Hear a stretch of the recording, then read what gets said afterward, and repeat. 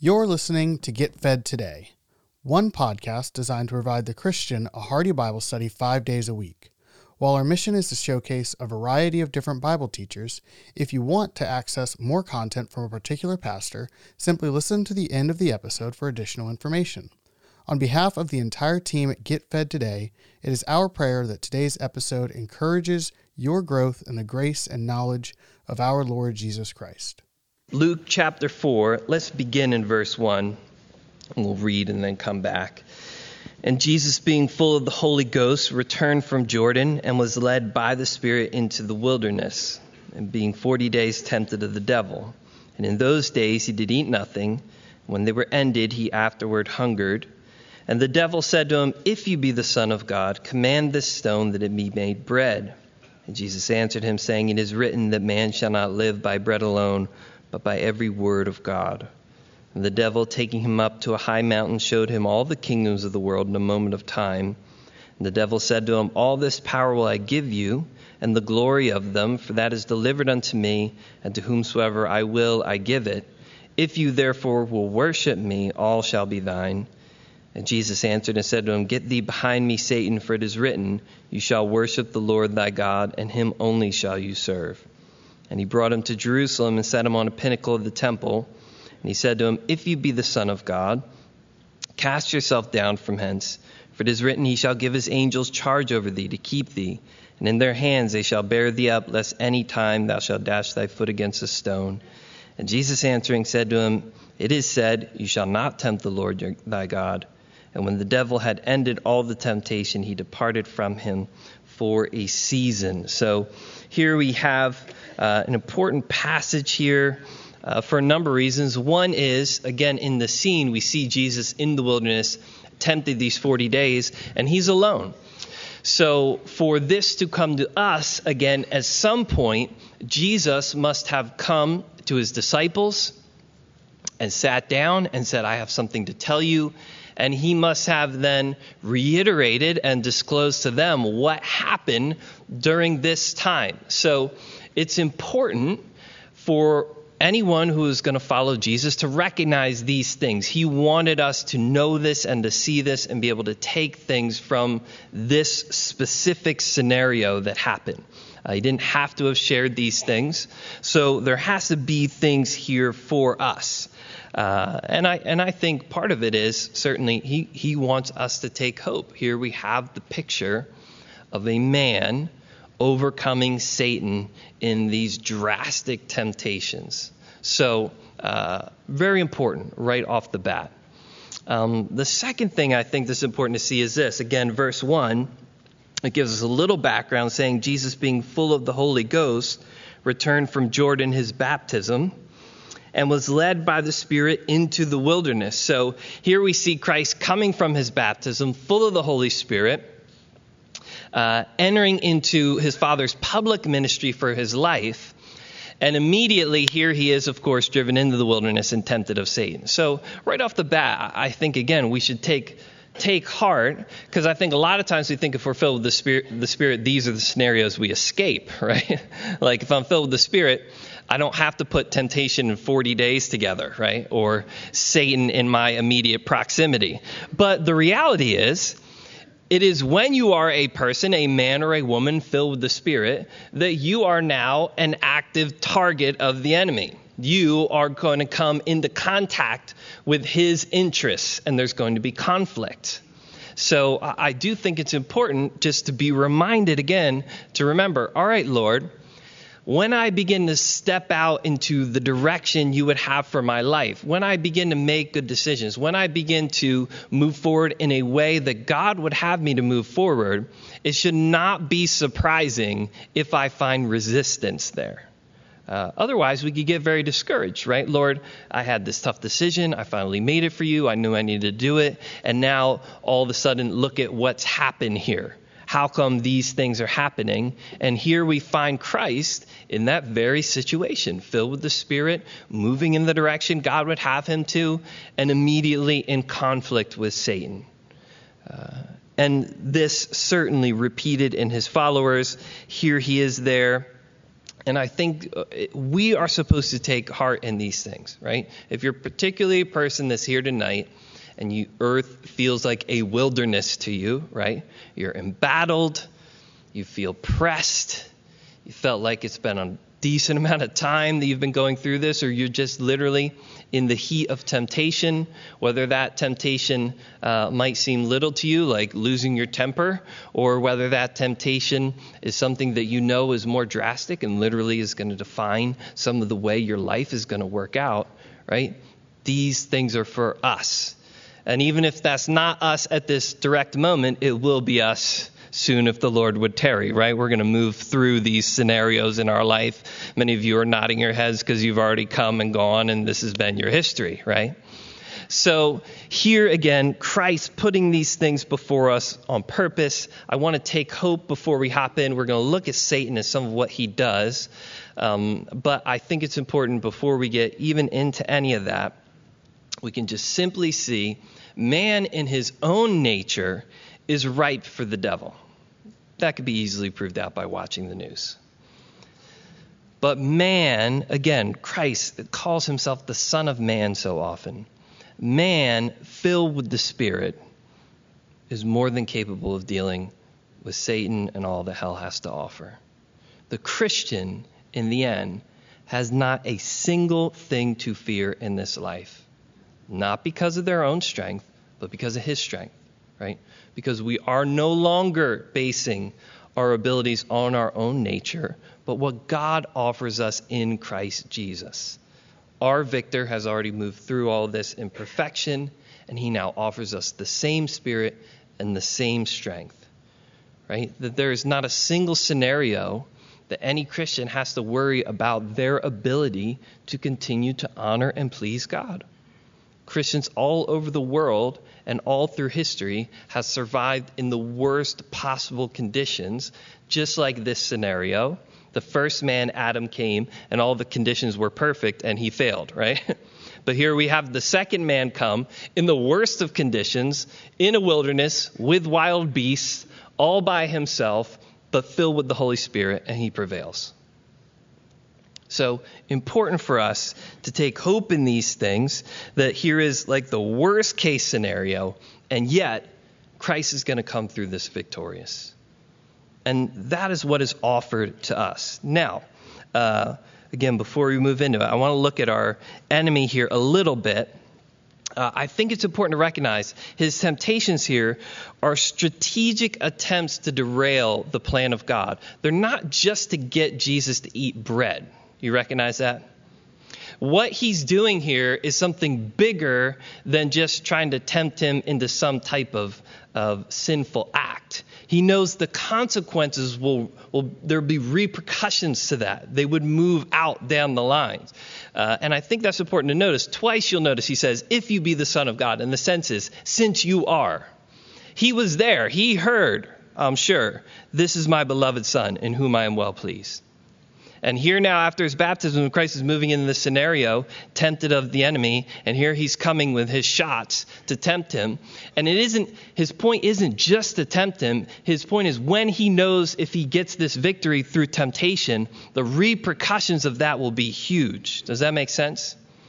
And I think that's important for us to recognize, because what's at stake when you and I are tempted is more than just our momentary well-being. Right? It's important to remember there are two plans working in this world. Right? We could sometimes forget that. I believe it's Watchman Nee says, even when we pray, he says we pray to God for ourselves or other people, but he said we often forget that we're also praying against Satan. Right? There's another side to this whole thing. We've heard very often it said, God has a plan for your life, right? Jeremiah 29:11, we know these things. God has a plan for your life. That's true. Satan has a plan for your life. We don't hear that quite as much. But he does.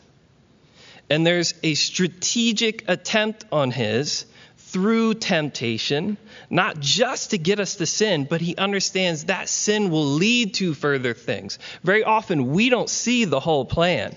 We don't know how those things are going to work out, but he knows there's bigger consequences there. There's intelligence behind this. Remember, Satan is a being. He's a being. He's a thinking being. He's not all-knowing. He's not all-powerful. But there's intelligence behind what it is that he's doing.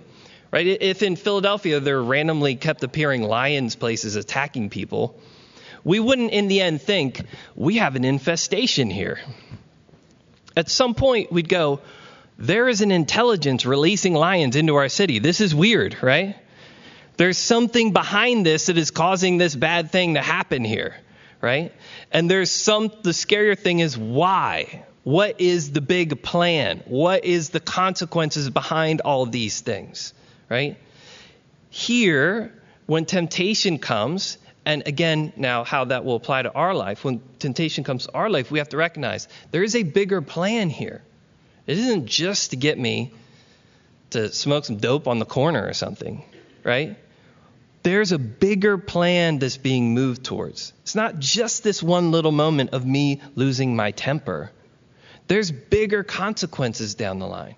That's why Satan's doing this. He doesn't have some great victory just if we lose our temper. There's something else happening, just like there was here in this scenario, because Satan is intelligent. He has thoughts behind what he's doing. It's not random. It's not just out there for kicks. He knew exactly what he was doing, and he knew what the consequences of that would be. When he came to Christ and when he tempted him, he knew who it was and he knew where it would be going. Pretty famous journalist named Malcolm Muggeridge was unsaved guy, just totally living in sin, became saved, something of a Christian apologist. He said this from his own personal perspective. I think he sums it up pretty well.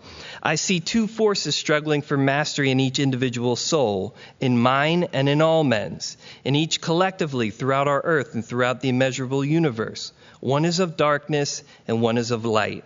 One wants to drag us down into the dark trough, to rut and gorge there. The other to raise us up into the blue sky, beyond appetite, where love is all-embracing, all-encompassing, and the dark confusion of life sorts itself out, like an orderly, smiling countryside suddenly glimpsed from a high hill as the mists disperse in the sun's light and warmth. One is the devil, and the other is God. I have known both, and I believe in both. Right?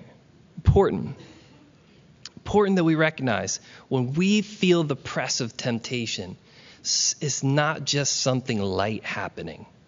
Does it make sense? There are bigger things behind what is going on. And Christ was aware of that. Now, lest we get super afraid, like it's weird to think of alien intelligences out there trying to work in our lives, bigger plans than we're aware of, right? If you really start to think of it, it's kind of weird. Charles Finney, a journalist, once said, "You believe in a personal devil?" Said to Charles Finney, "You believe like that he's real?" And Charles Finney said, "Try opposing him for a while and you will too," right? The point is, it's out there. To the world, it seems weird. And even if you really sit down and think of it, it can seem weird to us because it's not a normal part of our thought process. The encouraging part about it, I think, is this. Satan is intelligent, he's wise, he's shrewd. Maybe not even wise in the biblical sense. More shrewd is the way he's pictured in the scripture. He has wiles, he has deceits, he has tactics. But a simple reading of the Bible will tell you and I that he doesn't seem quite capable of telling when God's deliverances are going to come, right? That's the encouraging fact. He might be shrewd, and he might have his plans, and he might be trying to work his scenarios, but he's got to just be like, man, when David kills Goliath, right? Or when the walls of Jericho just fell. He doesn't seem always quite capable of noticing when God's going to make things happen. And here, in this scene again, it is important to recognize what he's doing, what he's bringing about. But his ability, right, to anticipate those deliverances that God wants to bring about, he's not all-knowing, right? Again, our dad's bigger than their dad.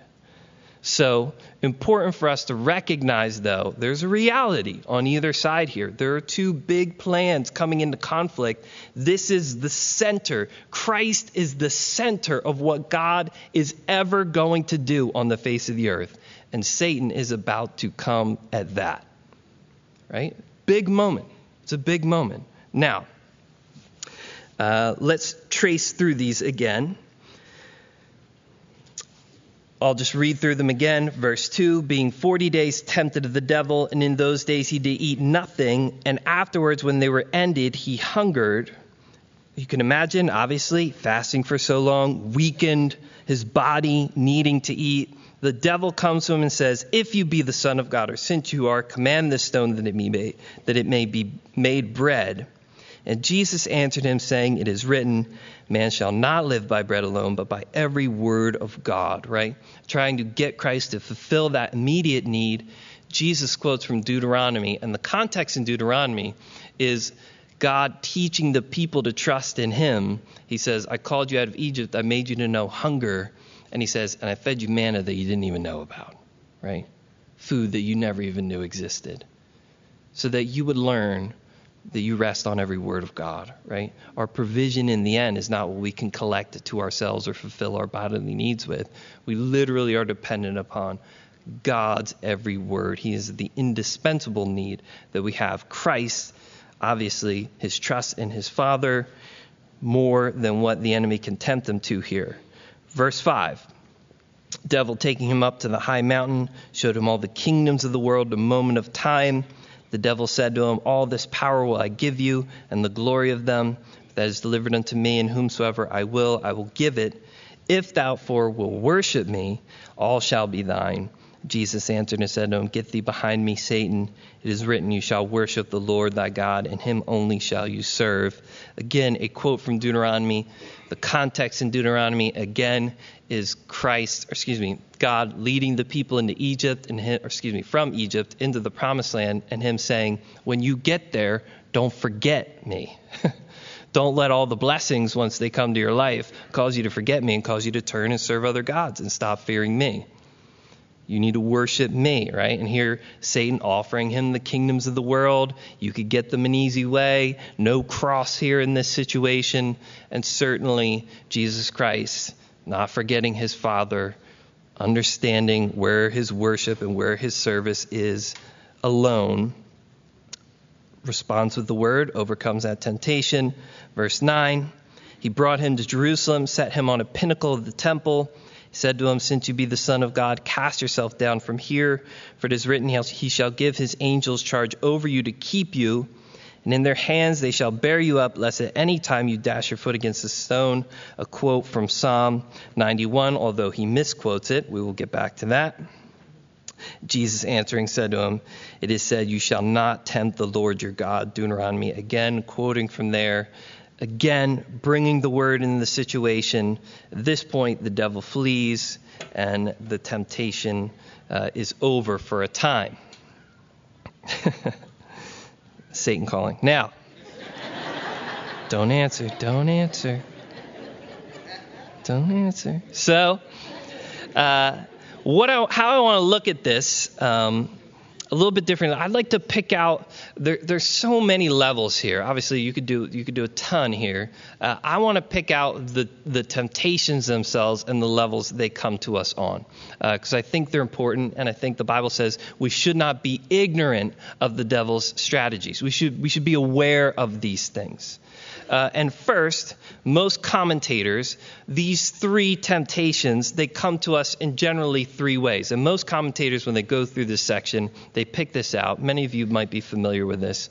But they pick out the lust of the flesh, the lust of the eyes, and the pride of life, right? The lust of the flesh, the eating of the bread, the lust of the eyes, the seeing of the kingdoms, the pride of life, the casting himself off the temple. John chapter 2.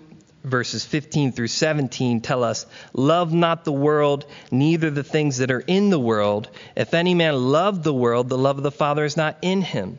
For all that is in the world, the lust of the flesh, the lust of the eyes, and the pride of life, is not of the Father, but is of the world. The world passes away in the lust thereof, but he that does the will of God abides forever, right?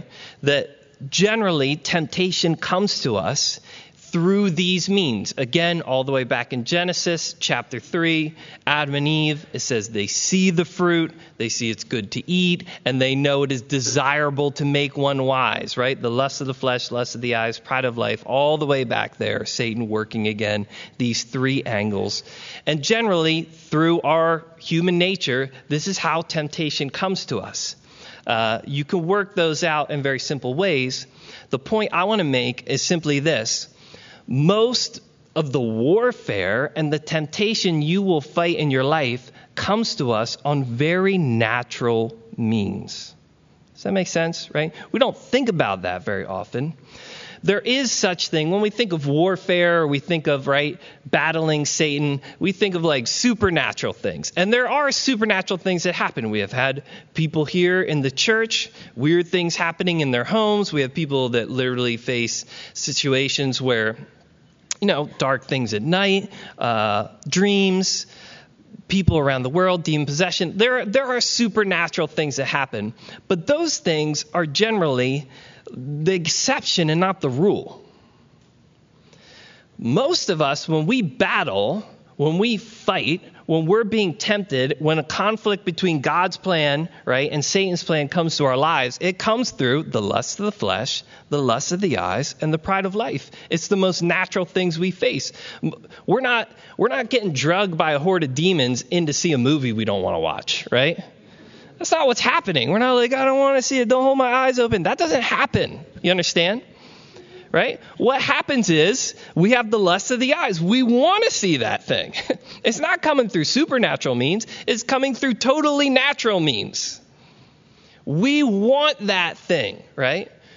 We want to express ourselves in that prideful way. The point is, these things and this battle comes to us on an everyday, regular basis. But I think the key is we don't think of it that way. I don't think it's warfare when I want to watch something I shouldn't watch, or listen to something I shouldn't listen to, or act in some prideful way, but it is. This is the way the temptation is coming to you. And again, remember, it's not just a temptation to get you to commit an act. There's something bigger behind that. Satan comes to steal, kill, and destroy. He's not here to win little victories. He has a plan, again.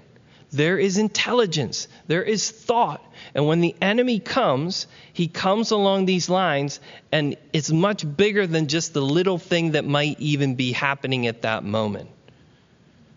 Sin, our lusts, our pride, we should see those things more clearly and soberly than we really do. Frankly, I don't think we can ever take sin too seriously, nor the love of God. If the cross would tell us something, it should probably tell us that. And we should see those things much more soberly. There was an article written by John Piper on, a movie, just some filth, the classic kind of filth that's out there, right? And I just remember the caption. It said, "When will I pluck out my eye if not now?" Right? What a great heading, right?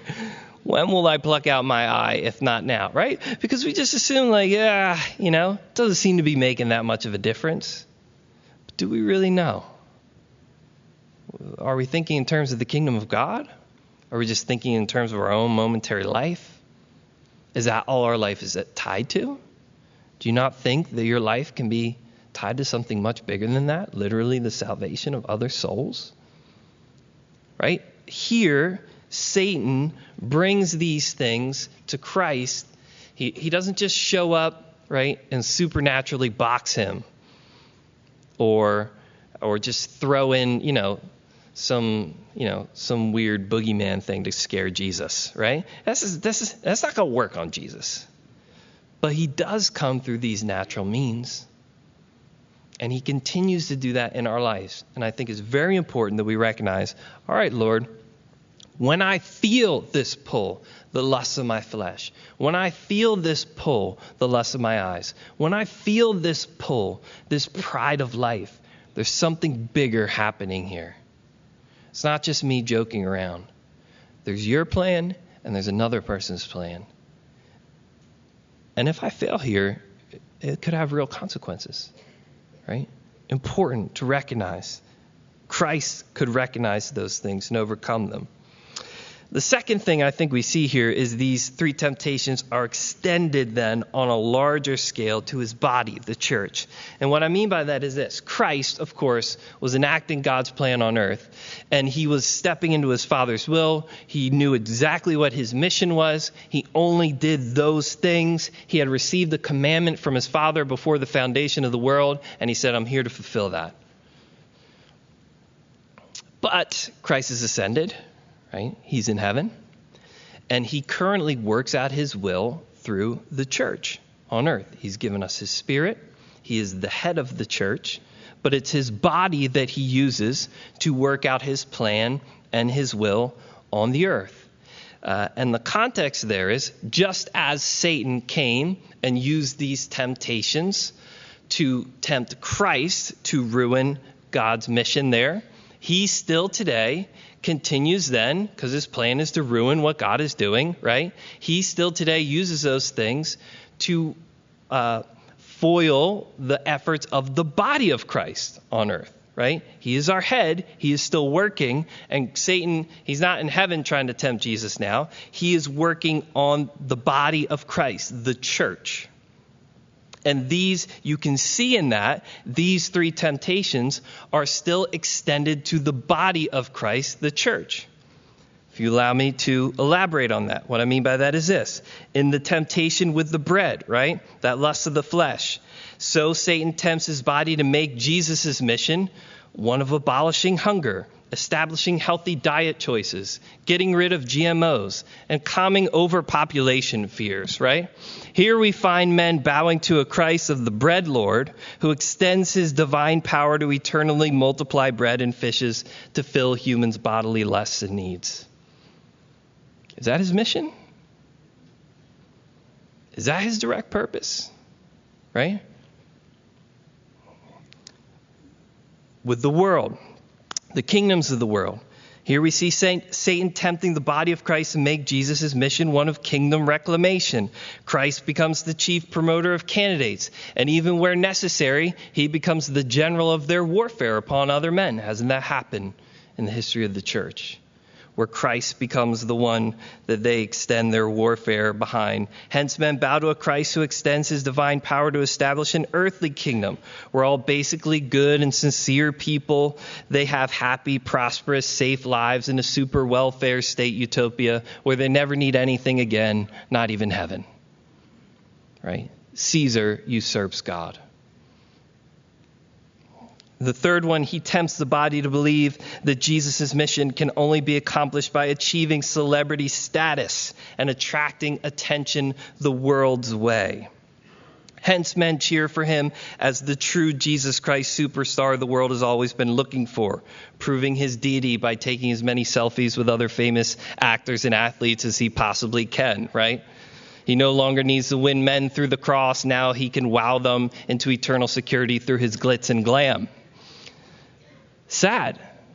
You'll catch some of my sarcasm there. But it's real, isn't it? It's sad, but it's real. You see, in all these temptations, there's an essence of principle and of timing. It's not that those things are horrible. It's not horrible to try to help people, right? Or to give them physical needs. It's not horrible to try to have good things happen in your country or through politics. It's not hard, but in the end, those things aren't his mission. You understand? They're not his mission. That's not exactly what he's there to do. And Christ was tempted in all points like as we are. Therefore, he was tempted to take shortcuts, to indulge self, to touch the glory. These are all good things. And Christ would possess all of these good things in time. His body would get what it needed. He would be king of the kingdoms of the world. And he will be. And he'll have the name that's above every name. And all the recognition and all the glory will be his. But he would not accept these things at the price of disobedience. He would not accept these good things for his flesh, or even good things for the kingdom, the world, or even good feelings illicitly. Everything is beautiful in its time.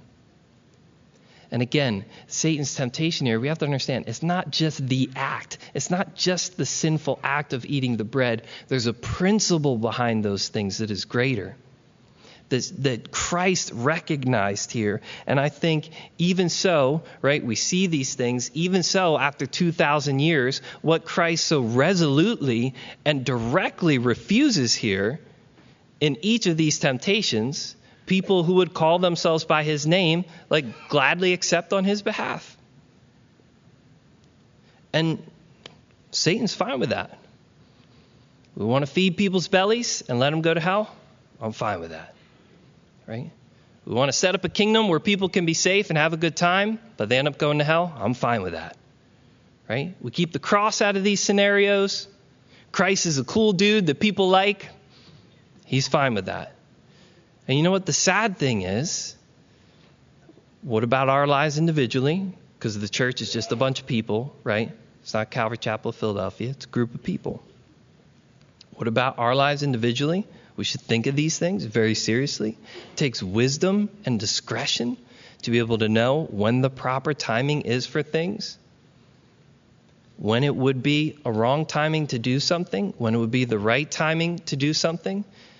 Jesus he did plenty of good things, but he didn't do a single thing his Father didn't ask him to do. Right? Healing people is fine, and sometimes he healed people, but sometimes he didn't. Serving God is not just doing things that we think are good things. Serving God is doing the thing that God wants us to do. That's very different.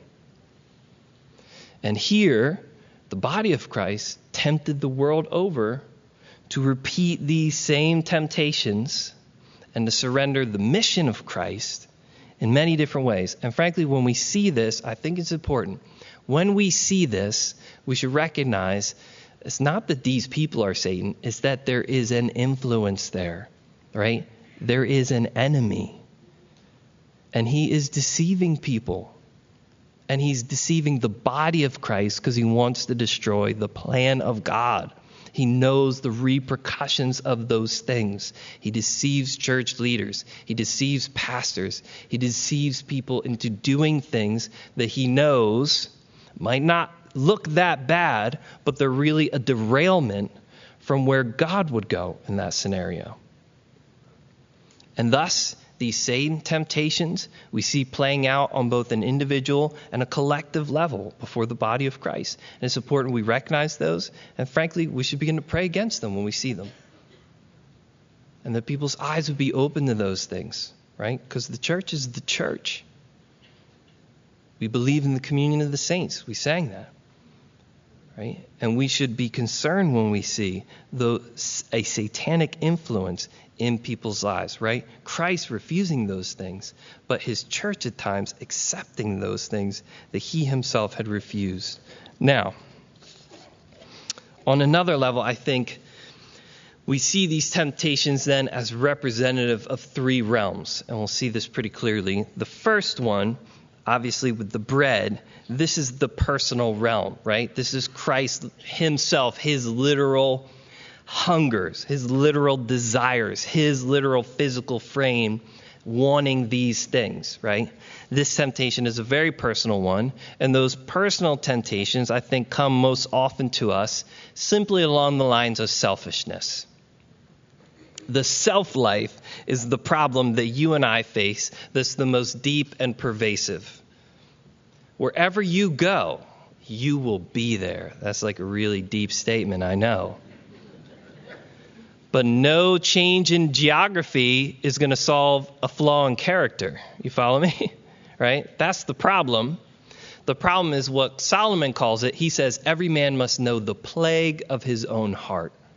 We got an issue, people. Right? We got issues, and the issue is me. That's my biggest problem in life. Me. Right? It's not my circumstances. It's not my scenarios. It's if I was given over to Christ the way I should be, I wouldn't have to fear any of those circumstances or scenarios. Just as Christ is representing here. And the problem is we allow then those desires, our own desires, the things that we want, to rule our relationship and our trust with God as opposed to our personal relationship with him. Christ is not going to give in to the bread because he knows, again, and he trusts his Father. His Father will provide for him. He fully trusts his Father to provide for him everything he needs exactly when he needs it. And he will surrender all his desires to his Father, and he will not allow them to drive him or his trust in his Father. He knows man doesn't live by bread alone, by the fulfillment of those like pressing bodily needs or desires, right? Now, the world is the exact opposite. We know that. Sprite, right? Thirsty, why wait? Snickers, right? Hungry, eat a Snickers, right? This is like every single world, basically message that's thrown out there. You have one life. You got to live it up. This is your one chance, right? Every cheesy movie, chick flick movie. We just have tonight. Let's just live it, right? This is all we got. And in some senses, that is all the world has. So that's why they have to think that way. But as a Christian, this is not all we have. In fact, this is the smallest part of what we have, and eternity is what we have. So in this scenario, though, it is very hard, right, to not allow those normal everyday desires and the things that we want and our own hopes and our own dreams to be the thing that drives our relationship with the Lord. And the reality is whatever we might want or desire, its greater counterpart will be found in the Lord anyway. He is the only indispensable thing. God is a substitute for everything. Nothing is a substitute for him. Christ is very well aware of that. And that's why I think our fellowship with him on a personal level, right, that when those personal temptations come, because things that you would desire would be different than things that I would desire, right? Going to the opera might tempt some of you. It's never going to tempt me, right? You understand? One thing about temptation is that it's actually tempting, right? That's I always tell my kids, look, if some random dude at the mall with a peg leg and a patch, girls, tries to ask you out, that's not temptation. That's just some dude taking a shot, right? Temptation is something that you're actually that might be, right? This could be an option here. It's actually tempting, you understand? And when Satan tempts us, he actually tempts us. But it's to you and I personally. He's smart enough to know what those things are. And your self-life, right, works itself out. And therefore, the really safe place for any of us is just found in our personal relationship with him. Because if we're satisfied in him, and we trust him, and we love him, that is the counterpart to those desires. James would put it like this: Blessed is the man that endures temptation, for when he is tried, he shall receive the crown of life, which the Lord has promised, notice, to them that love him. Little key there. It's preventative maintenance, right? To them that love him. You can endure temptation when you love him. When there's that relationship there. And really, the pleasure and the power of your Christian experience is going to be directly tied to how personal your relationship with God is. And when I say that, I don't mean personal in the sense you're an isolationist. Or some people will say well, my relationship with God is personal, so I don't need to go to church. That's not what I'm talking about. In fact, it's the exact opposite. What I mean by personal is there's actual direct interaction between you and him on everything, right? On everything in life. Whether it's your family, whether it's your hopes, whether it's your dreams, whether it's your entertainment. The problem is that we live a general form of Christian life, though we wouldn't say this, most people wouldn't put it in these terms. We think if I don't commit adultery and do drugs and drink a whole lot of alcohol and just be a jerk in general, and I kick the bucket, I live the Christian life. Right? That's, yes, wrong. The reality is the Christian life is much more specific than that because it's a personal relationship with a person. You understand? And what he wants from you and what he wants to have from you and what your service to him will look like is going to be very specific to your life. And if there is a void in those areas, the void does not last. It's just filled by worldliness. So if you're not talking about Jesus, about how you dress and present yourself, who are you talking to about that? The world. If you're not talking about Jesus about what your entertainment is and what you watch and how you interact with those things, what are you talking to about that? The world. The enemy. There's not another option. If Jesus isn't directly involved in your marriage and what that looks like and the direction your home is going, then the only thing that's left in that void is the world. The world's thoughts, the world's ideas, the world's focus, the world's perspective, the world's desires. And the less space there is for that to get in there, the less temptation you're going to be dealing with.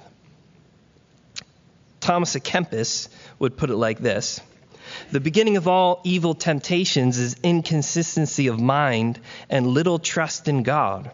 For as a ship without a helm is tossed to and fro with the waves, so a man who is remiss and apt to leave his purpose is in many ways tempted. Right? Do you have direct purpose between you and him? Do you have a personal Christianity? Not a general Christianity that all Christians are supposed to have. A personal Christianity. Right? Yes, we're all not supposed to steal. But we got to go deeper than that. Right? Yes, there are plenty of things as Christians we're all supposed to do or not supposed to do. But it's got to be more than that. I'll tell you what, a general Christian life just ain't going to cut it in the world we live in anymore.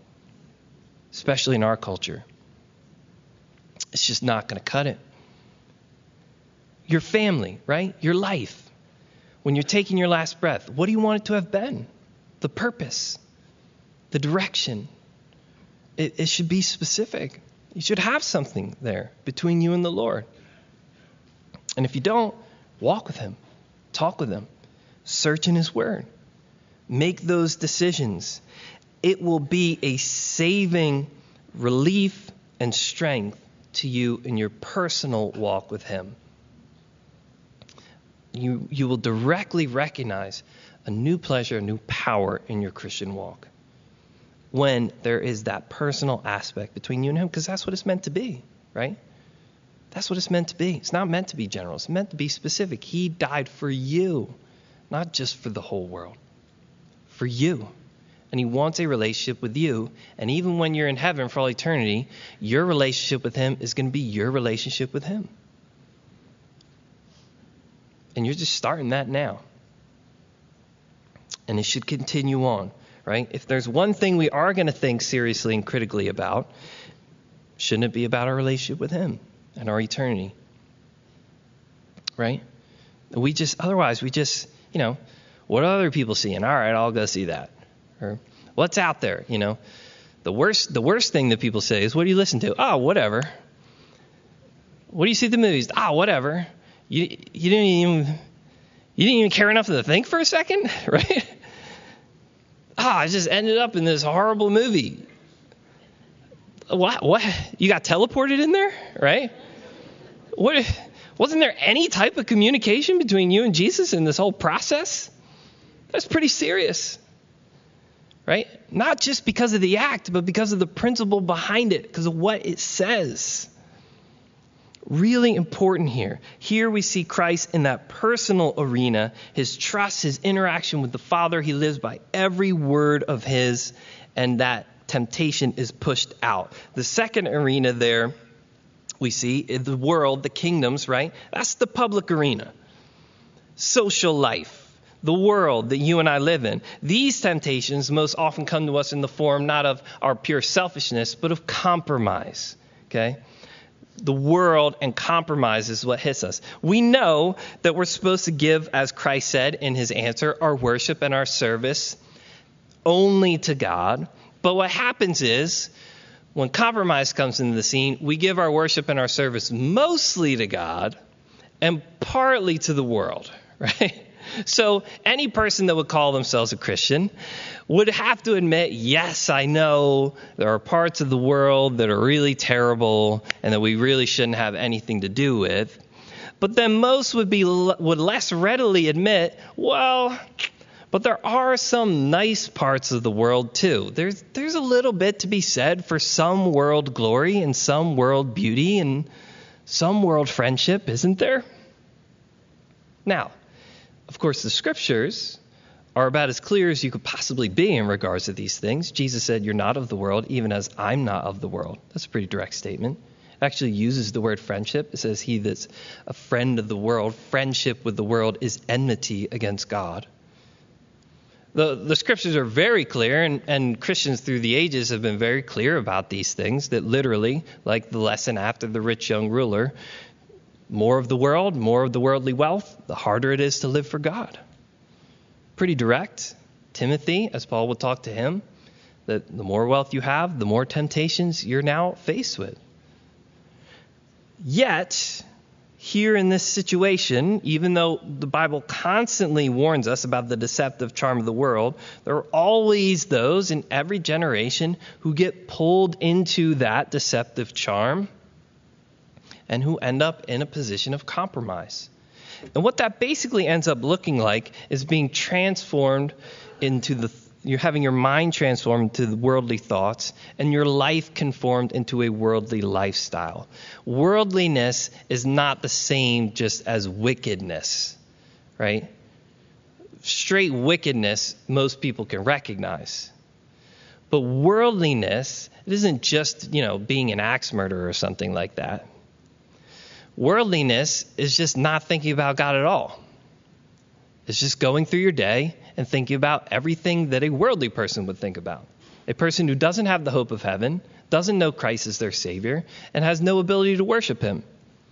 And if we can move through life and constantly find ourselves in all the same levels that a worldly person who doesn't have God is on, if we can flow in all their conversations and in all their places and in all the same things they do, and there's never any type of conflict, there's a problem there.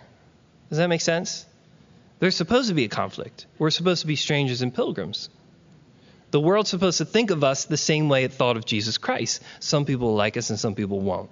Some people will hear our words and some people will hate us. Right? We're supposed to be in the world the same way He's in the world. And the problem is, once that compromise begins to come in, we end up being conformed to the world instead of to heaven. And even though we can still be Christian people, even though many people can still quote Jesus or Paul or John or Peter, the reality is, if they showed up, they probably wouldn't have a fun time hanging out with them for a day. Right? Because they're worldly. Their thoughts aren't the same. Their lifestyle isn't the same. The purpose isn't the same. The goal isn't the same.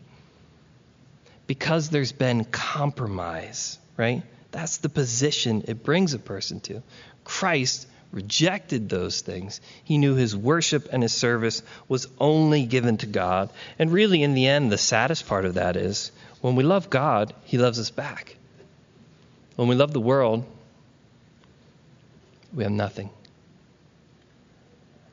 We have nothing. The world is passing. It's fading. He that does the will of God, he abides eternally. Third scenario there, the third arena that we see then, is Jesus at the temple. Of course, this would be the spiritual realm. This would be the church. These temptations most often come to us in the forms of pride. Satan tempts people by causing them to exalt themselves, or whether through self-justification and bitterness, through wrongs and hurts. I should say very clearly, we should never be surprised to find Satan lurking about the house of God. Right? That's what that temptation there should tell you. We do happen to be his main target at this point in the world. Right? We should also not be surprised, as in that third temptation, to even see him involved in the delivery of Scripture.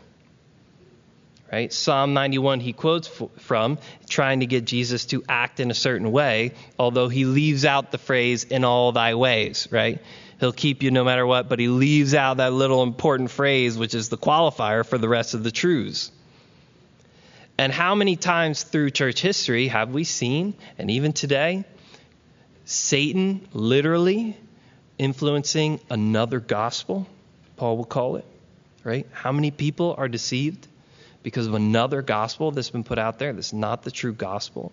How many people are their lives broken because, like the Pharisees, somebody has twisted the word and put burdens on people that they themselves cannot carry, Jesus would say. Or they cause the word of God to be none effect through their tradition, right? Or, people who are saved that have just in ignorance preached the word a certain way, and the reality is they've harmed people through that, right? Heretics, blind leaders of the blind.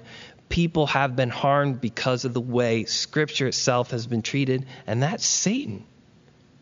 It's not just that individual. Yes, there's accountability. Yes, there's a part there, and we'll get to that. But the point is, that's Satan. He is in this world. He is in this arena, and he wants his influence to be worked out in that arena, wherever it can be worked out. That's why it's so important that we stay close to the Word of God. That's why it's so important that you don't trust me. You're a Berean yourself. You look into the Word. You search these things. You see what God is saying. You have His Holy Spirit. If you're His sheep, you can hear His voice. Really important. But here we see this over and over again. Matthew Henry, I was speaking to my wife, and she was reading about where Christ chose Judas Iscariot and made this point from Matthew Henry, which I thought was great, fits in perfectly. If you listen, when talking about the list, he says, Judas Iscariot is always named last, and with that black brand upon his name, who also betrayed him, which intimates that from the first, Christ knew what a wretch he was, that he had a devil and he would prove a traitor.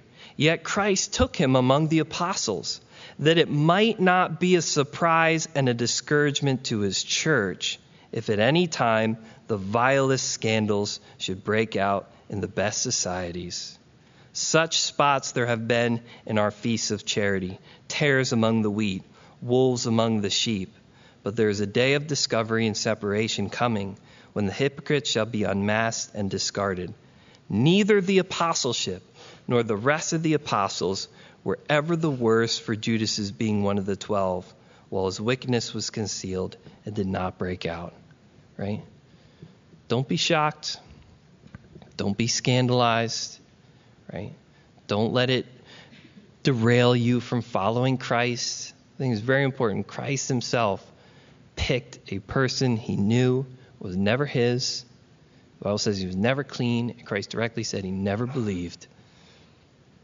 So that we wouldn't be scandalized at those things. We wouldn't be shocked in this world. We see those appearing in this arena, right? And we see Satan's work right next to Christ's own work, and even in the middle of this church. There will be a time of sifting where he separates the wheat from the tares. But that's up to him, not to us. Right? That's up to him. Again, F.W. Borum, pastor, I love his illustration. He said the church is like a telescope. When you look at it, it doesn't do much for you. When you look through it, you see what its purpose is. Right? He said if you just look at the church, you'll get depressed. But when you will look through it to Christ, you see there's something greater there. And we will find Satan in these scenes. I think the danger for us is when we do, we can't separate his work and his wiles from the people he's working upon, right? That's what Christ was able to do that. We have the whole scene with Peter's confession, and Jesus literally says to Peter, "Get behind me, Satan," right? It's not because he was firing Peter. Peter, you're done. You're out, right? This is a bad one. He wasn't firing Peter. He recognized a satanic influence in Peter's life at that moment, in the words he was saying, because he didn't understand Christ's real purpose and mission. And he was telling him, not you, Lord, you'll never go to the cross. And he said, get behind me, Satan. He still loved Peter. And you know what? Satan hated Peter, because Jesus would later tell Peter, Satan desires to sift you as wheat. Satan hated Peter. And you know what? In the church, we will see wrongs. We will see Satan showing up. But what we need to be able to do is separate Satan's work from the church, right? We need to recognize Satan hates this person. He hates the church. He hates God's plan. He comes to steal and kill and destroy. And if he had a second to do something more, he would do it. He's not just out to try to get people to make a little slip up. He is there to do the worst. When he had the leeway to get at Job and his family, what did he do? Just cause a little slip up to happen? He slaughtered everything he could. He slaughtered animals. He slaughtered people. He slaughtered his family. He did the worst he could do as quick as he could do it. And he will show up in our arena, right? Don't be surprised. Don't be scandalized. Recognize there's a temptation there to make a wrong focus, right? To literally begin to hate the people that Satan hates. And you find yourself on his team, unfortunately. Really important for us to recognize those things. Now, 13, again in the chapter, fortunately, it ends like this. And the devil when he had ended all temptation, he departed from him for a season, right? In all these things, there's victory in Christ Jesus. We should recognize them. We shouldn't be ignorant of them. We should recognize the forces. We should recognize the principle. We should recognize the way that Satan comes at us. We should recognize when we're really in warfare and when we're not. How temptation might come to us, the ways that Satan might be working. We should recognize all these things, but we shouldn't fear any of them. Resist the devil, James says, and he will flee from you. Resist the devil, and he will flee from you. God wants to give us victory in these arenas. We'll never be perfect, but there isn't some, in a weird way, in the world that we live, there's a lot of championing of sin, right? People talk about their journeys with different types of sin, pornography or alcohol or whatever it is. They allow those things that they think are just, little things to just be blown off. Oh, my temper or my attitude or the way I treat my wife, this isn't a big thing, or a lack of forgiveness here or any of this stuff. As if Christ had no concern for that temptation or he didn't die for that sin. Oh, God wants us to overcome those things. He wants us to have strength. He wants us to resist the devil and have him flee from us. Sin shall not have dominion over you. He wants holiness. He wants sanctification. He wants a life like his. He's given us his Holy Spirit to lead us, to guide us. We won't be perfect, but we should be moving forward, right? He doesn't expect perfection from us, but he does expect progress. He does expect growth. He does expect us to be moving forward, and he does expect us not to be ignorant of these things, and he extends his life and his strength in the middle of those things. So we're going to stand here. We're going to worship in a minute. My final encouragement is just going to be to you, if any of you are here tonight and you are personally in a place of pretty fierce temptation, maybe you feel the heat of that in the moment, or maybe you feel even in your life you're in a particular battle and you want strength, I encourage you just at the end to come forward and let one of the pastors pray with you, right? Again, we are not confident because of our own strength. We are confident because of his strength, right? Because Christ won in all of these scenarios and exposed the devil for who he was. And he now extends his life to us. He's united himself to us. We're literally in Christ.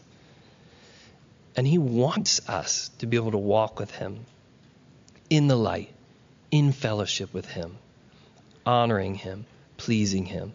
So if that's you tonight and you need that strength, you know particularly in and of yourself, I'm weak. I don't even know how I could do that. Or maybe you're like, shoot, I didn't even know I was in the middle of some warfare, and I am. And I need to move forward here, I need the Lord's strength. I just encourage you. That's not going to be everybody here tonight, but if it is you, I encourage you at the end, like I said, come forward for prayer. Let one of the pastors pray with you. And let's seek the Lord in faith to help us do the things we can't do on our own. Amen? All right, let's stand and let's pray.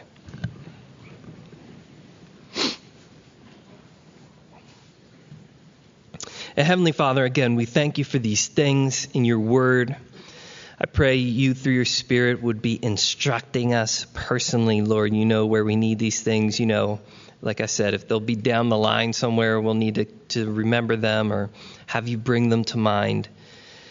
And I do pray, Lord, for anybody here tonight that personally feels that press, Lord Jesus, of the enemy in their heart and their life. And they know, Lord, those consequences are greater than they can even see.